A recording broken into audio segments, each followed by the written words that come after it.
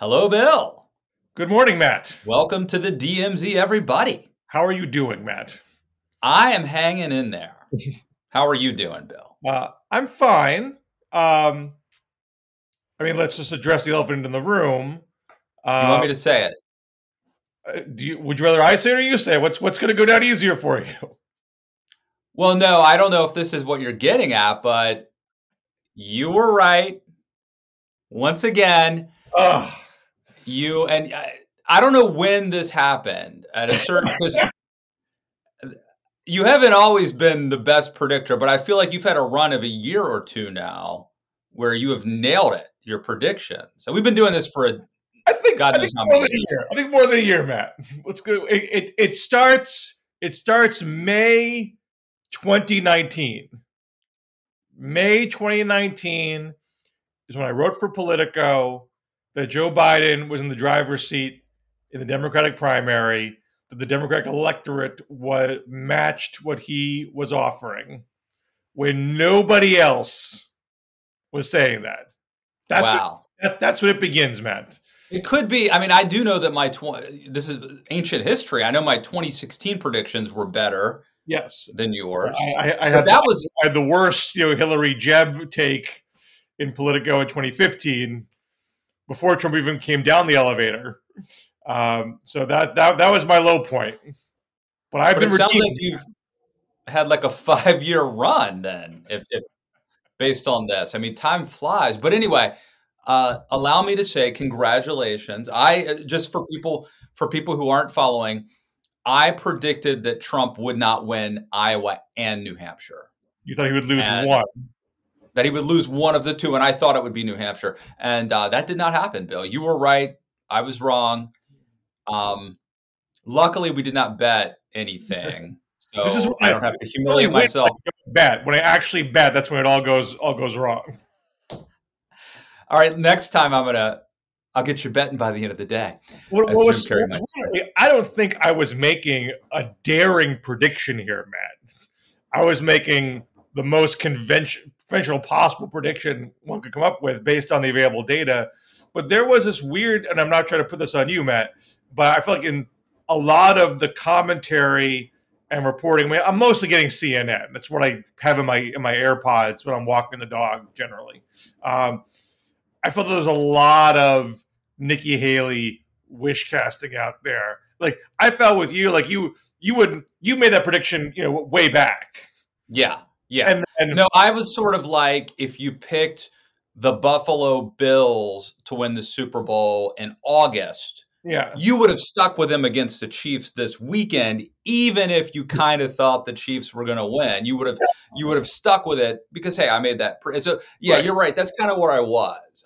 In fact, I wrote a column, I think on the eve of New Hampshire, where I said I wouldn't bet on Nikki, but I would vote for her. Right. So something like that. Whereas I feel like in the last 2 weeks, there was a lot of hyperventilating that this could really happen.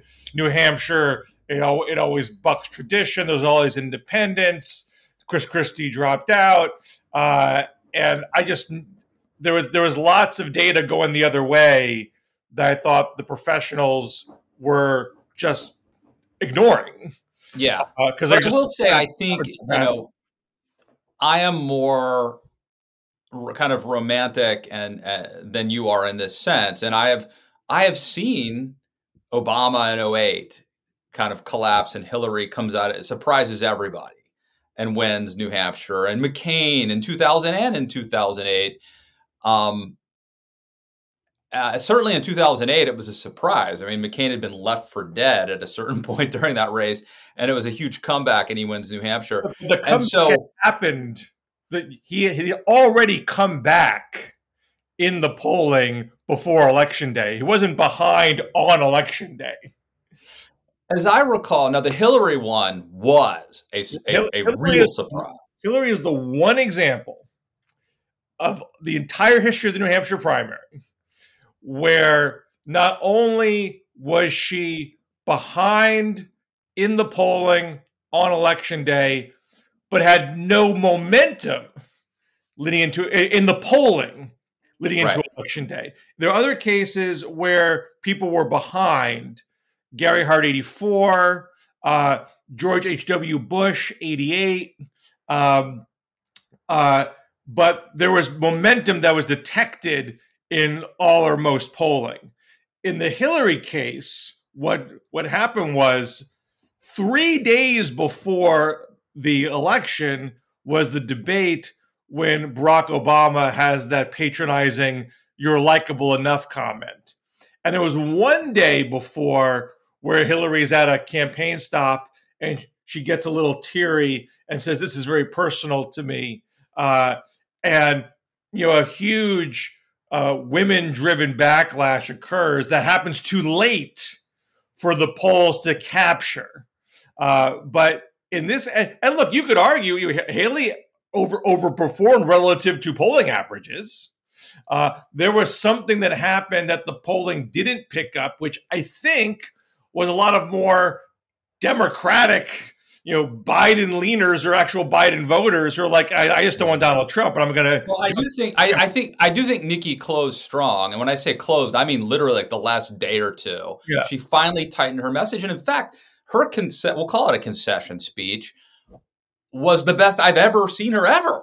And of course, it was ironic that she would deliver her sharpest critique of Donald Trump, and I think she looked great. I think she seemed very relaxed, and it's ironic, of course, that it would come after it doesn't matter. But it's a little too late. Haley's best is still not that good. She's still. No, did you see it, Bill? Did you see? Yeah, I saw it. No, that was good. That was legit good. I'm generally just meh. Whenever I see Haley, I'm just like meh. And part of the problem is that the basic message that she is saying, one, it's incongruous from the results. It's heavy spin. I mean, look, Bill Clinton did the whole comeback kid bit when he came in second in New Hampshire, which quite frankly was BS. It was not that impressive a victory. And the only reason why it sort of goes down in lore as his great speech is that there were a whole bunch of Southern primaries coming up that they're very well suited to him. So he has had to sort of maintain viability to get there because Paul Tsongas wasn't really primed to do well in Georgia, for example. But the absolute best New Hampshire concession speech of all time is Barack Obama's "Yes, We Can" speech. You don't even remember this was a concession speech because it was so amazing and had nothing to do with the results. There wasn't an electability argument there. He just had an actual vision that had resonance that he was going to deliver regardless of the circumstances. And Haley just does not have that. I think Nikki Haley gave a great speech, a concession speech. But look, it's a moot point. It doesn't matter. Before we turn to what does this all mean and does she even have a chance? Will she make it to South Carolina? All that. I want to go back to your predictive powers, Bill. Okay, please. Because I feel like, now maybe it started in 2018 in terms of getting on this roll. But I feel like you early on detected that Trump was going to be the Republican nominee. And as you noted, some people were still clinging to hope as recently as, well, still today. But you were quick to say DeSantis doesn't have what it takes. You were ahead of the curve. I think you were exactly right. Talk, if you would, just about that. Well, not DeSantis, but seeing that Trump was gonna win. But I wasn't saying that at the beginning of the year. I didn't believe that, and I still don't. I don't believe he was preordained from the beginning. And I've seen people knock me over the course of the last several months. These Democrats, they want it to be Trump. They're saying these things because they want it. They don't want you to take Haley seriously or DeSantis seriously because they want Biden to have the weakest nominee. My argument early on was it is not settled whether the Republican Party is Trump's party.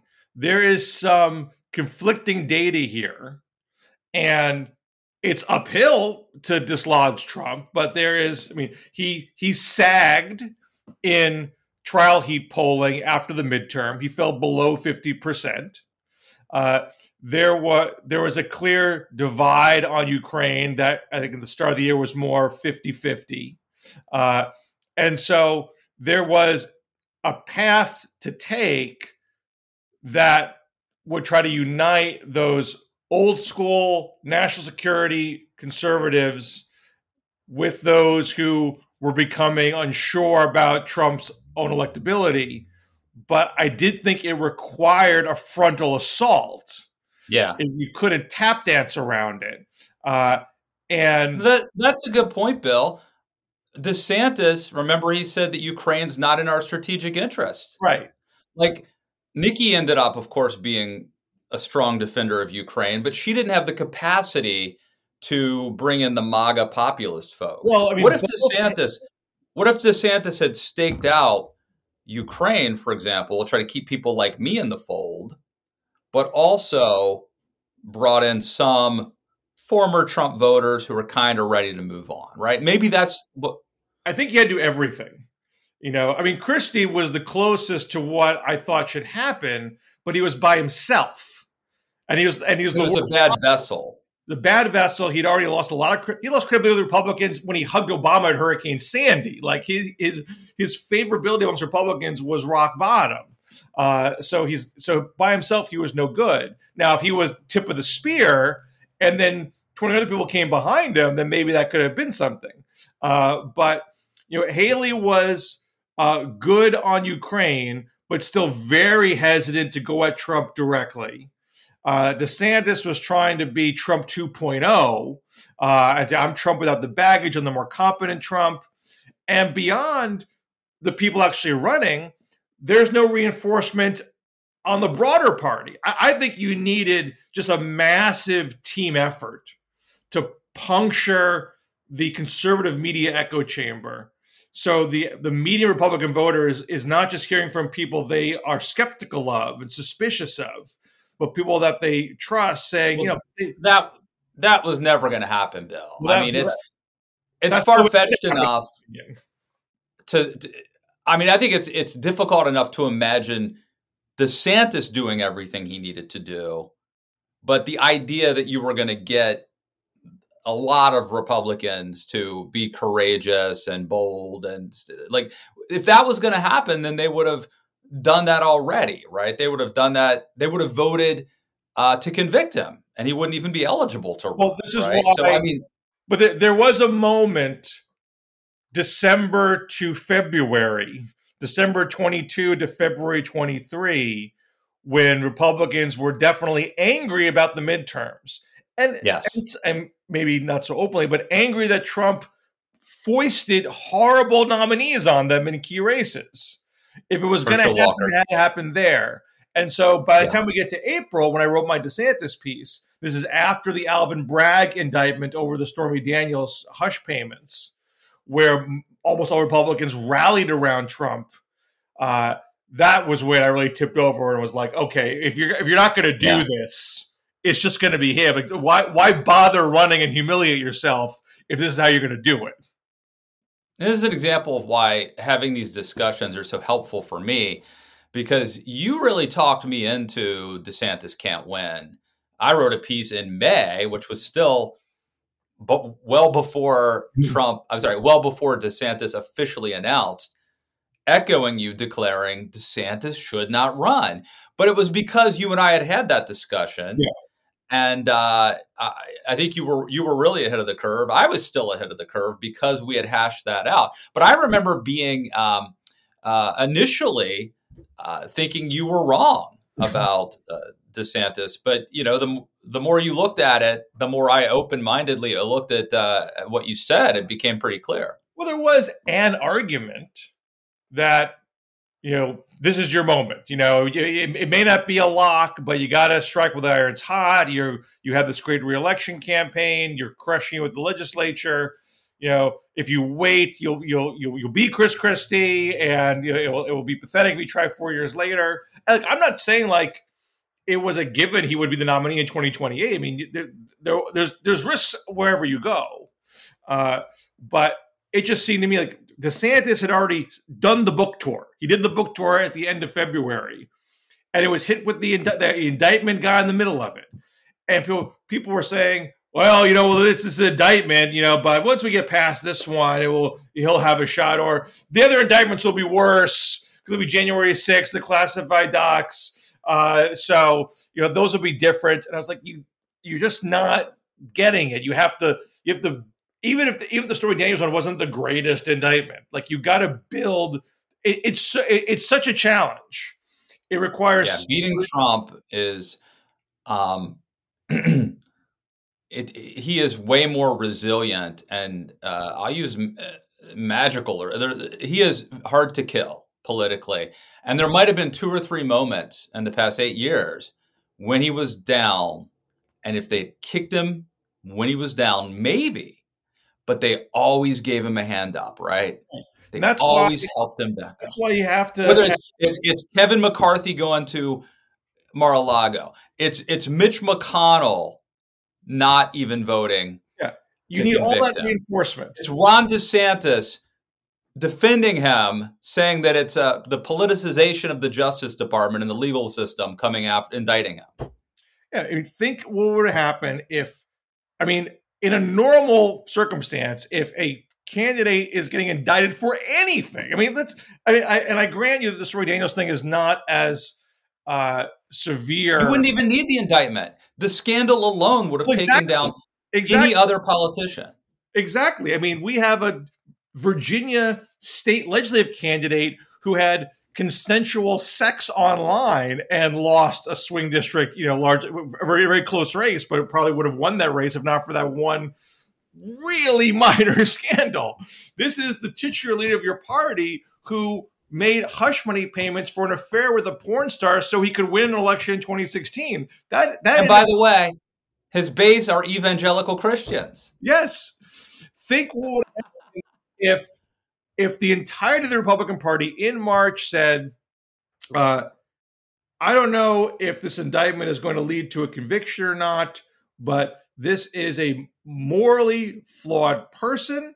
This will not be the last indictment.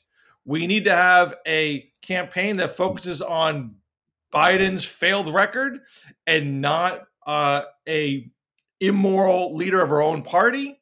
And we need to band together and give someone with a clean slate a chance.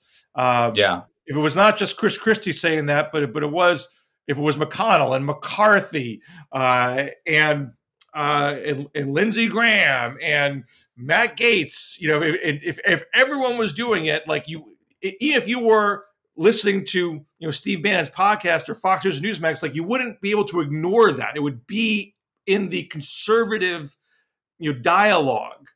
It would just be a totally different dynamic, but that requires a lot of coordination and courage, which is clearly, very, very limited in the Republican Party right now.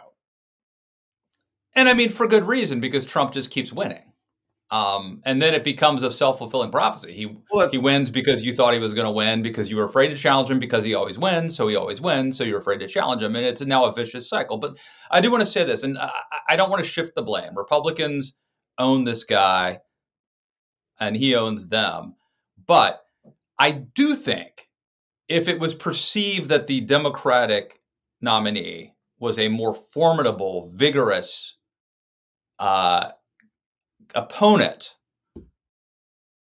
then it's possible that the electability argument might have had more weight. That Nikki or here's where Haley's other problems. She had a theory of the case that I think was baked in a year ago that she didn't deviate from, regardless of external circumstances. I need to make this a 2-person race. I need to make it about electability. Well, Trump's beating Biden in most national polling. Well, I beat him by more. Okay, in this one poll from early December, I got 4 other polls here that show Trump doing better than you versus Joe Biden. What? I can't hear you. It's a 2-person race. I'm better than Trump against Biden. Anything that's poll based is at risk, is vulnerable to shifting polls. It's not rooted in something more. How in the hell could it be that Donald Trump, after 4 indictments, being found liable for sexual assault by a jury of his peers, inciting a riot.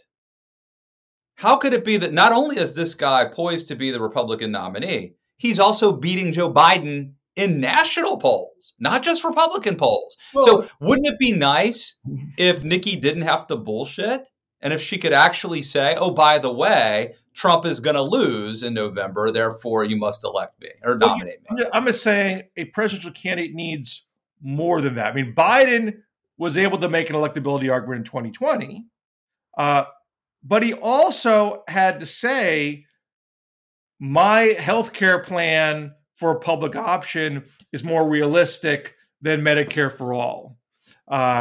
He needed to have some direct pushback to the main utopian ideas that are being put forth from the more left-wing candidates, which weren't in odds with the electability argument, but part and parcel of. It wasn't strictly like, look at the poll numbers, I win.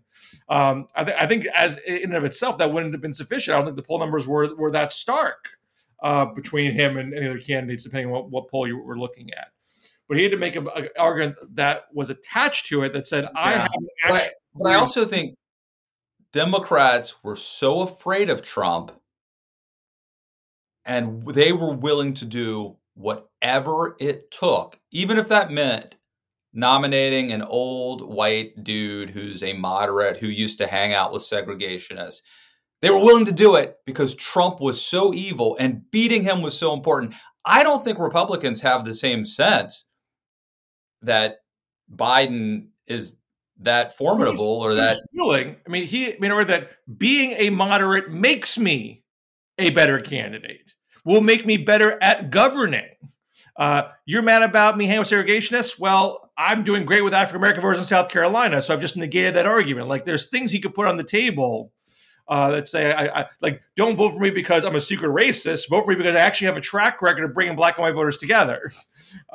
He had substantive things to put on the table, and Haley has certain wisps of that, but I don't think it really gelled into I'm more electable because I support X, Y, and Z.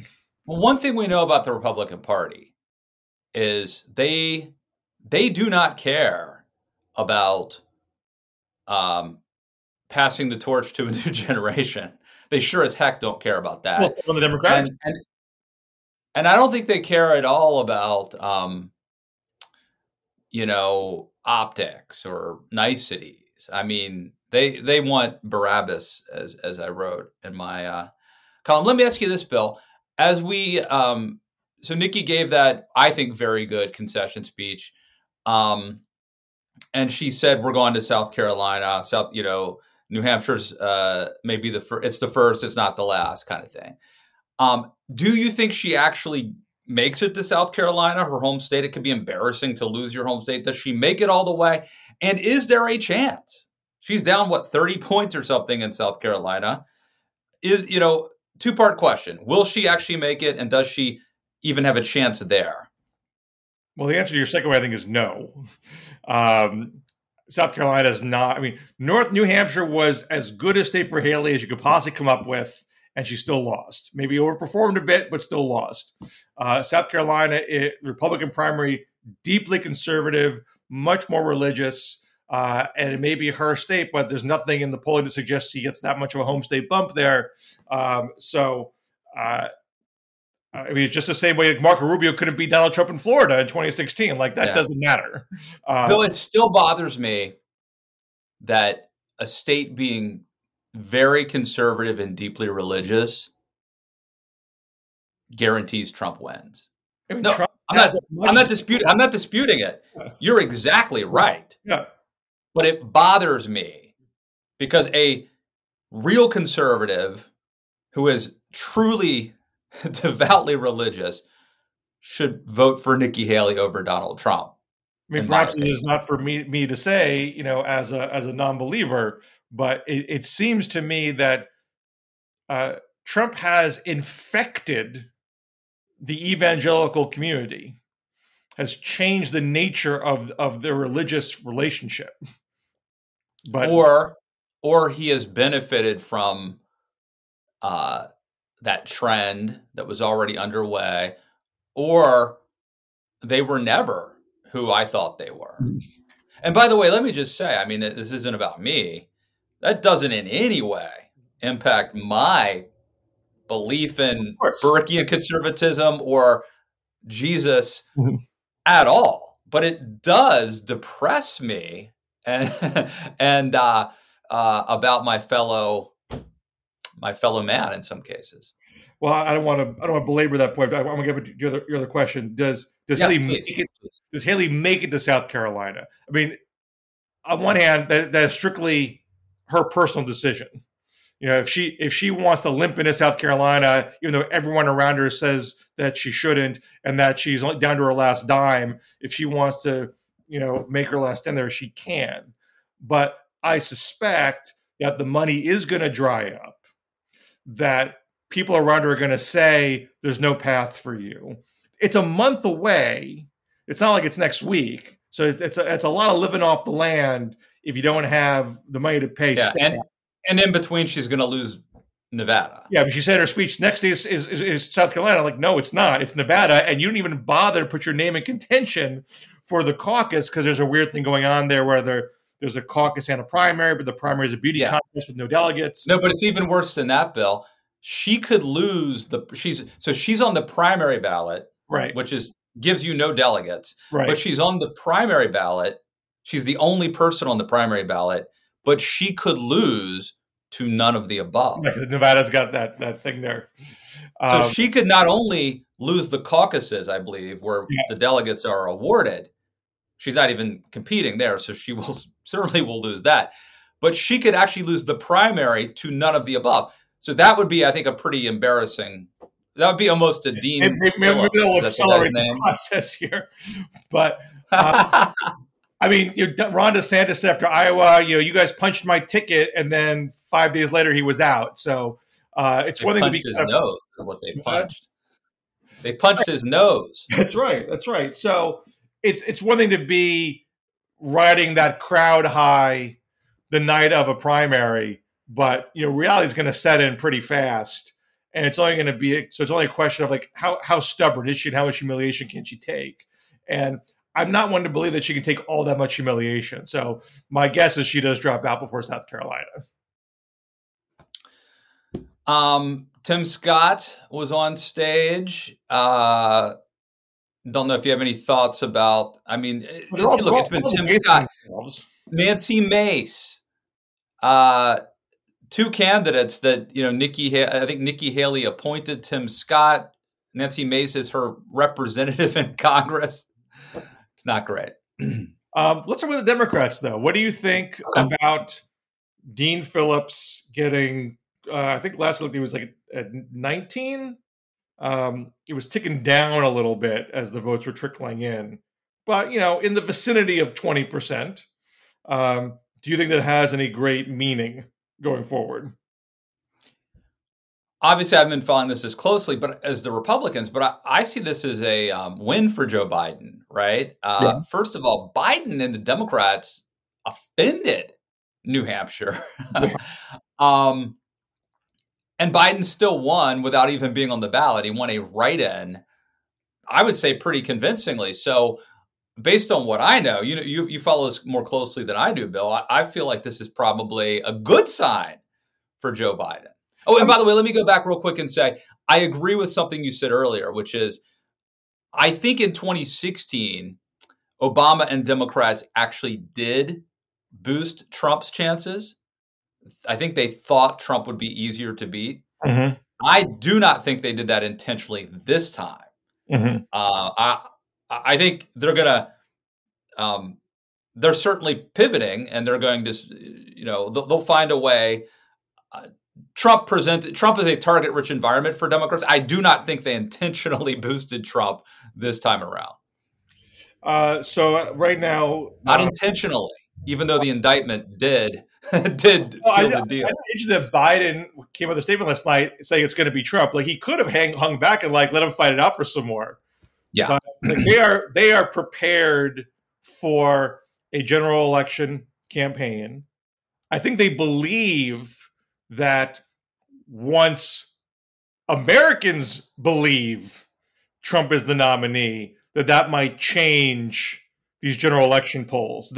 Well, I keep hearing, because, I listen to approximately 5 hours of podcasts a day, so I can't keep it all straight. I keep hearing smart pollsters and people say the American public doesn't realize that it's actually going to be Trump versus Biden yet. Right.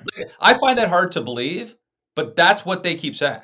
Right. I mean, I think probably there's some data that's been taken to suggest that. And we'll see if it makes that much difference in trial heat polling. But I think the Biden campaign thinks once everyone sees unequivocally that this is the choice, our numbers are going to go up. So they don't see the value in having more Haley Trump bloodletting. And I don't know if that's right, because I do think one thing that Haley has done, I wrote about this today, my post New Hampshire take up at the Washington Monthly. I think ageism is the big loser here. Both Haley and Phillips had ageist arguments, explicitly so. These people are too old to be president. I mean, Haley was like, everybody knows, every doctor will tell you at a certain age there is decline, which of course is literally not true. There's no exact age where we all decline. It's different for every individual. But they both said things like that explicitly. And I think neither one attached that to things that were substantive. So, Nikki Haley said, we don't want more of the same of these two. We want to go forward. Well, to a Republican, Donald Trump is going forward.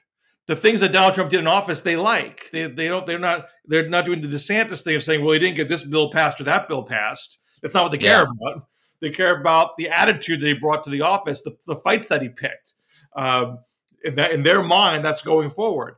And Dean Phillips said similar things, but to the average Democrat, Dean Phillips said early on, Biden did a spectacular job. This is not the past; it's about the future. Biden is doing a spectacular job in the present to the average Democrat, and past things like infrastructure investment, semiconductor manufacturing, clean energy investment. This is all future-oriented policy. So, that argument doesn't make any sense to a Democrat. And this is why ageism by itself isn't as potent as people think. I think that the polls would tell you that it works and resonates, but it has not performed. It has not passed the ballot test. It has not worked when old people are on the ballot. They tend to do pretty well, except Bob Dole, who tried to build a bridge to the past. But in the case of Bob Dole, I mean, the Clintonites threw some, passive aggressive ageism towards him, but the backdrop was still Clinton was running over a booming economy. So, Dole saying, where's the outrage, doesn't land. Clinton can argue, I'm doing future-oriented things based on my record. So it wasn't like ageism saved him from an otherwise pending defeat. He was going to win anyway. So we don't have any example, and it's not like it hasn't been tried before. We don't have any example where a presidential candidate loses because of age-related attacks who any reasonable person said would have otherwise won. Stevenson tried it on Eisenhower. Mondale tried it on Reagan. But Eisenhower had a good economy. But it is true, even if overt ageist attacks do not work or haven't been demonstrated to work electorally, parties until recently have tended to want to move forward generationally, not backward. I mean, we're still, electing baby boomers and the silent generation. Silent. Biden's older than Bill Clinton. And so if I'm Nikki Haley and you're like, I'm trying to beat a guy who's effectively an incumbent, where are the credible contrasts? I mean, I think age is an obvious, it is not just age, it's about, cognitive abilities and energy. And, now it's hard to run against Trump on energy because he kind of has a lot of it. But I think the age thing is an obvious, maybe you don't. And the same thing with electability, right? I mean, I think that the electability argument for Nikki was also an obvious contrast. But like every single thing she has tried, nothing has really worked. But this is true for Haley and Phillips. They tried they both tried electability / ageism without a clear, obvious tie to substantive difference. Dean Phillips, pass the torch. Pass the torch to do what?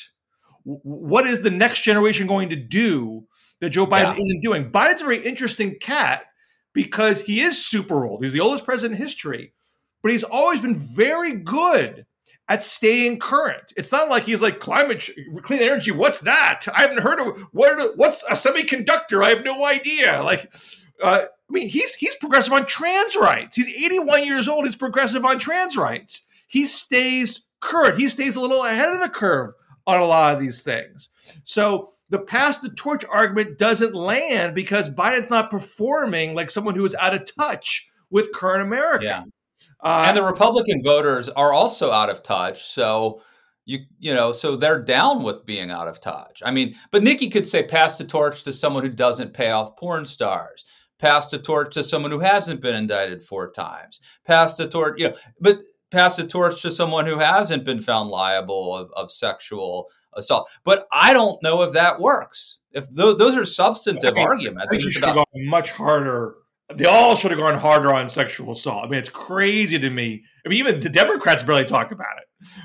Nikki said she hasn't been paying attention to it, Bill. The verdict happened, if I remember correctly, before the Alvin Bragg indictment.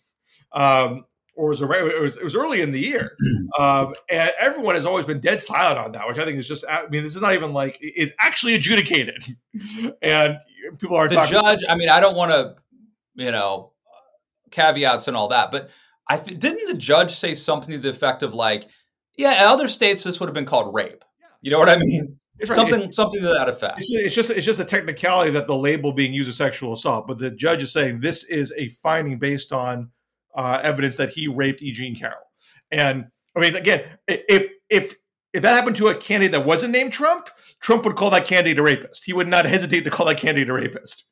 And no one's doing that. Right? That alone would sink anybody else easily. Yeah. And yet that's like, I don't even know if that makes, I think it does make the top 10 list of Trumps, but there's a lot of competition for Trump's 10 worst things that we know he's said or done. Who knows? So I do think that should have been prosecuted harder in the campaign. But that aside, scandals aren't, I think this is true for a lot of people. Scandals aren't enough to stop someone who people think fights for them. That is more important than anything else. Wait, is that true for people, or is that true for today's Republican Party who has a victimhood mentality and an inferiority complex? I think it's tribalistic. I think that's human nature. If you think, okay, I think generally this is why feminists stuck with Bill Clinton. Yes. Because even though he did what he did, he still has the right. He's our guy. That's right. My favorite political slogan, Buddy Cianci, after being convicted, I don't know what the exact charge was, but he brutally assaulted a guy in his house, and was convicted, served jail time, came out, ran for mayor again. The slogan was, "I never stopped caring about Providence."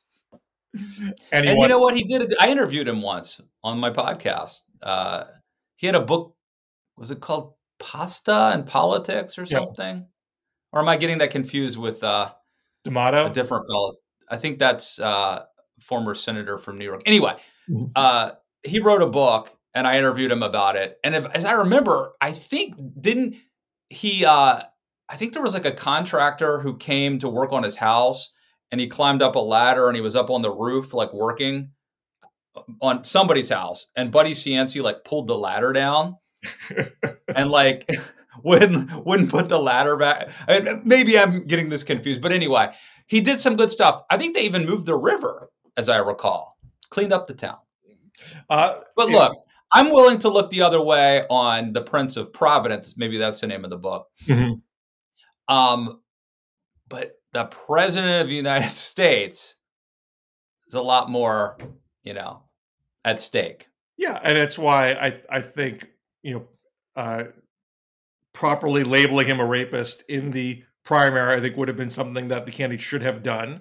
But they also had to say that Trump is bad for substantive reasons for what Republicans want to accomplish. Not that he isn't as good as we would like him to be or not as competent as we want him to be, or there had to be something far more straightforward to say Trump does bad things for us as Republicans, as Americans. These are what those things are, and I would do those things differently. Otherwise, you're not going to dislodge who is a quasi-incumbent, because if the incumbent is generally in agreement with the median Republican voter, that's it.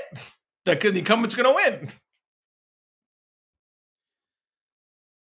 I'm thoroughly depressed, but once again, congratulations, Bill. You were right. I hope you're happy with yourself. Have you ever thought that maybe you're the one somehow supernaturally causing these events? So people were always attacking like you just want Trump to win, as if like anyone thinks that my tweets, my columns are going to have any effect on what Republican voters do. It's nonsense.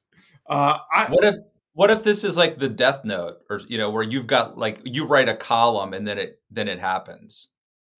I think I'd watch that show. I don't know the sort of paranormal capabilities. Look, the reason why I think there's value in doing this kind of commentary at all, because you could say, why this is all just for entertainment purposes.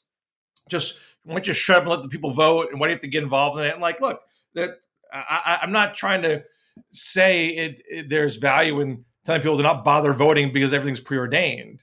But there's always value in trying to understand what is happening in our body politic, in our electorates, nationally, within the parties. I think it's good for us as citizens to understand that. It's good as politicians to know how should I talk about this issue or that issue? What should I prioritize? What should my strategy be? If you don't understand what is happening around you, and look, this is what dumbfounded me in the 2020 race. I mean, I wrote this piece in May 19, which is just based on publicly available data. It wasn't like I'm being a savant here. I'm just Googling and reading poll data, not just about the horse race, but about Democratic issue positions and sensibilities and such. And I could stitch that together in a piece. And almost every professional Democratic political operative told their candidates to do something different, and to chase Bernie Sanders and to chase Elizabeth Warren, to chase the far left policies, because that's where the mojo is in the Democratic electorate, which was just factually wrong, and they all got burned in the process. So people who do this stuff for a living can get trapped in echo chambers, and that's why there's value. You don't have to convince me that we're heroes and that we perform a valuable public service. Go to patreon.com/Matt Lewis, patreon.com/Scher. Bill, I will say, look, I love, like, whether it's sports talk and commentary, going over the game film from last week and analyzing what went wrong. Or, I mean, my kids and I, we were driving around the other day with my wife, and my wife hates this, by the way. But we got into this conversation about the movie Groundhog Day. And I don't know if you remember, but Bill Murray, on day one, he's trying to leave Punxsutawney to go back to Pittsburgh, and the tunnel is blocked. I think the tunnel is kind of metaphoric here, but the tunnel, there's like a jackknifed rig, and he can't get through, so he goes back to Punxsutawney. And then who knows? He could have been there for 1,000 years. We don't know how many times he relived this day. But one of the things my youngest son brought up is, like, why didn't he ever try to leave Punxsutawney? Like, get up the next morning and leave town at 5 a.m. before the snow starts. Would that have broken the spell if he went to a different city? Would he have still woken up with Sonny and Cher playing and the bed and breakfast? So my kids and I are having this debate, like you and I have about politics. We're having this debate about Groundhog Day, and my wife hates it because she's like, all of your theories and you're overanalyzing everything. But like, I find, and my kids have the same, like, whatever gene. Like, I find it just very fascinating to ponder these things. Well, sometimes you don't want to overanalyze a work of art. You just want to enjoy the art. Well, it is a work of art. We can agree. And look, if you just want to enjoy the reality TV drama of a presidential primary and just be surprised by the outcome, have at it. But I think that candidates have to be strategic, and sometimes voters have to be strategic. I mean, if you're going into a multi-candidate election that is first past the post, you have to think about, am I casting my vote in a strategically sensible way? And that requires understanding the nature of your party, the nature of the broader electorate. I mean, everyone has their own criteria that they use when they bring into a vote. But you hear this. We're going to hear this a lot. We're going to have third-party candidates. I don't know how many states they're going to get on, but there's plenty of people are going to try to exploit the fact that there's discontent with Trump and Biden, and say this is a chance to have it. Don't fight the duopoly. You have other choices. Don't tell people you're going to waste your vote. But as just a matter of plain fact, we don't have ranked choice voting. We have not just a system where the person gets electoral college votes when they win a plurality in a state, and if there's no electoral college majority, the race gets kicked into the House of Representatives, where we don't even know what number of delegations are going to be Republican and Democrat. So there's all sorts of uncertainties of what's going to happen based on this Rube Goldberg Democratic system that we have. So it's to narrow the choice to just vote for who you like. Don't let them tell you can't vote for who you like. Vote for who you like. Well, that's being purposefully unstrategic when the system demands you be strategic so you don't get an outcome that you truly hate. So you have to understand what's going on around you to be a citizen who performs at his or her maximum capability. Amen, brother. All right. Well, we could go on, but we'll have a lot of Groundhog Days, a lot of cold dark winter days to get into more politics. Anything you want to plug? Well, check out my piece at the Monthly about how ageism flopped in New Hampshire. I also had a Substack newsletter for the Monthly yesterday, which was about the polling history of New Hampshire, which may feel a little outdated, but I do think it's still interesting history regardless.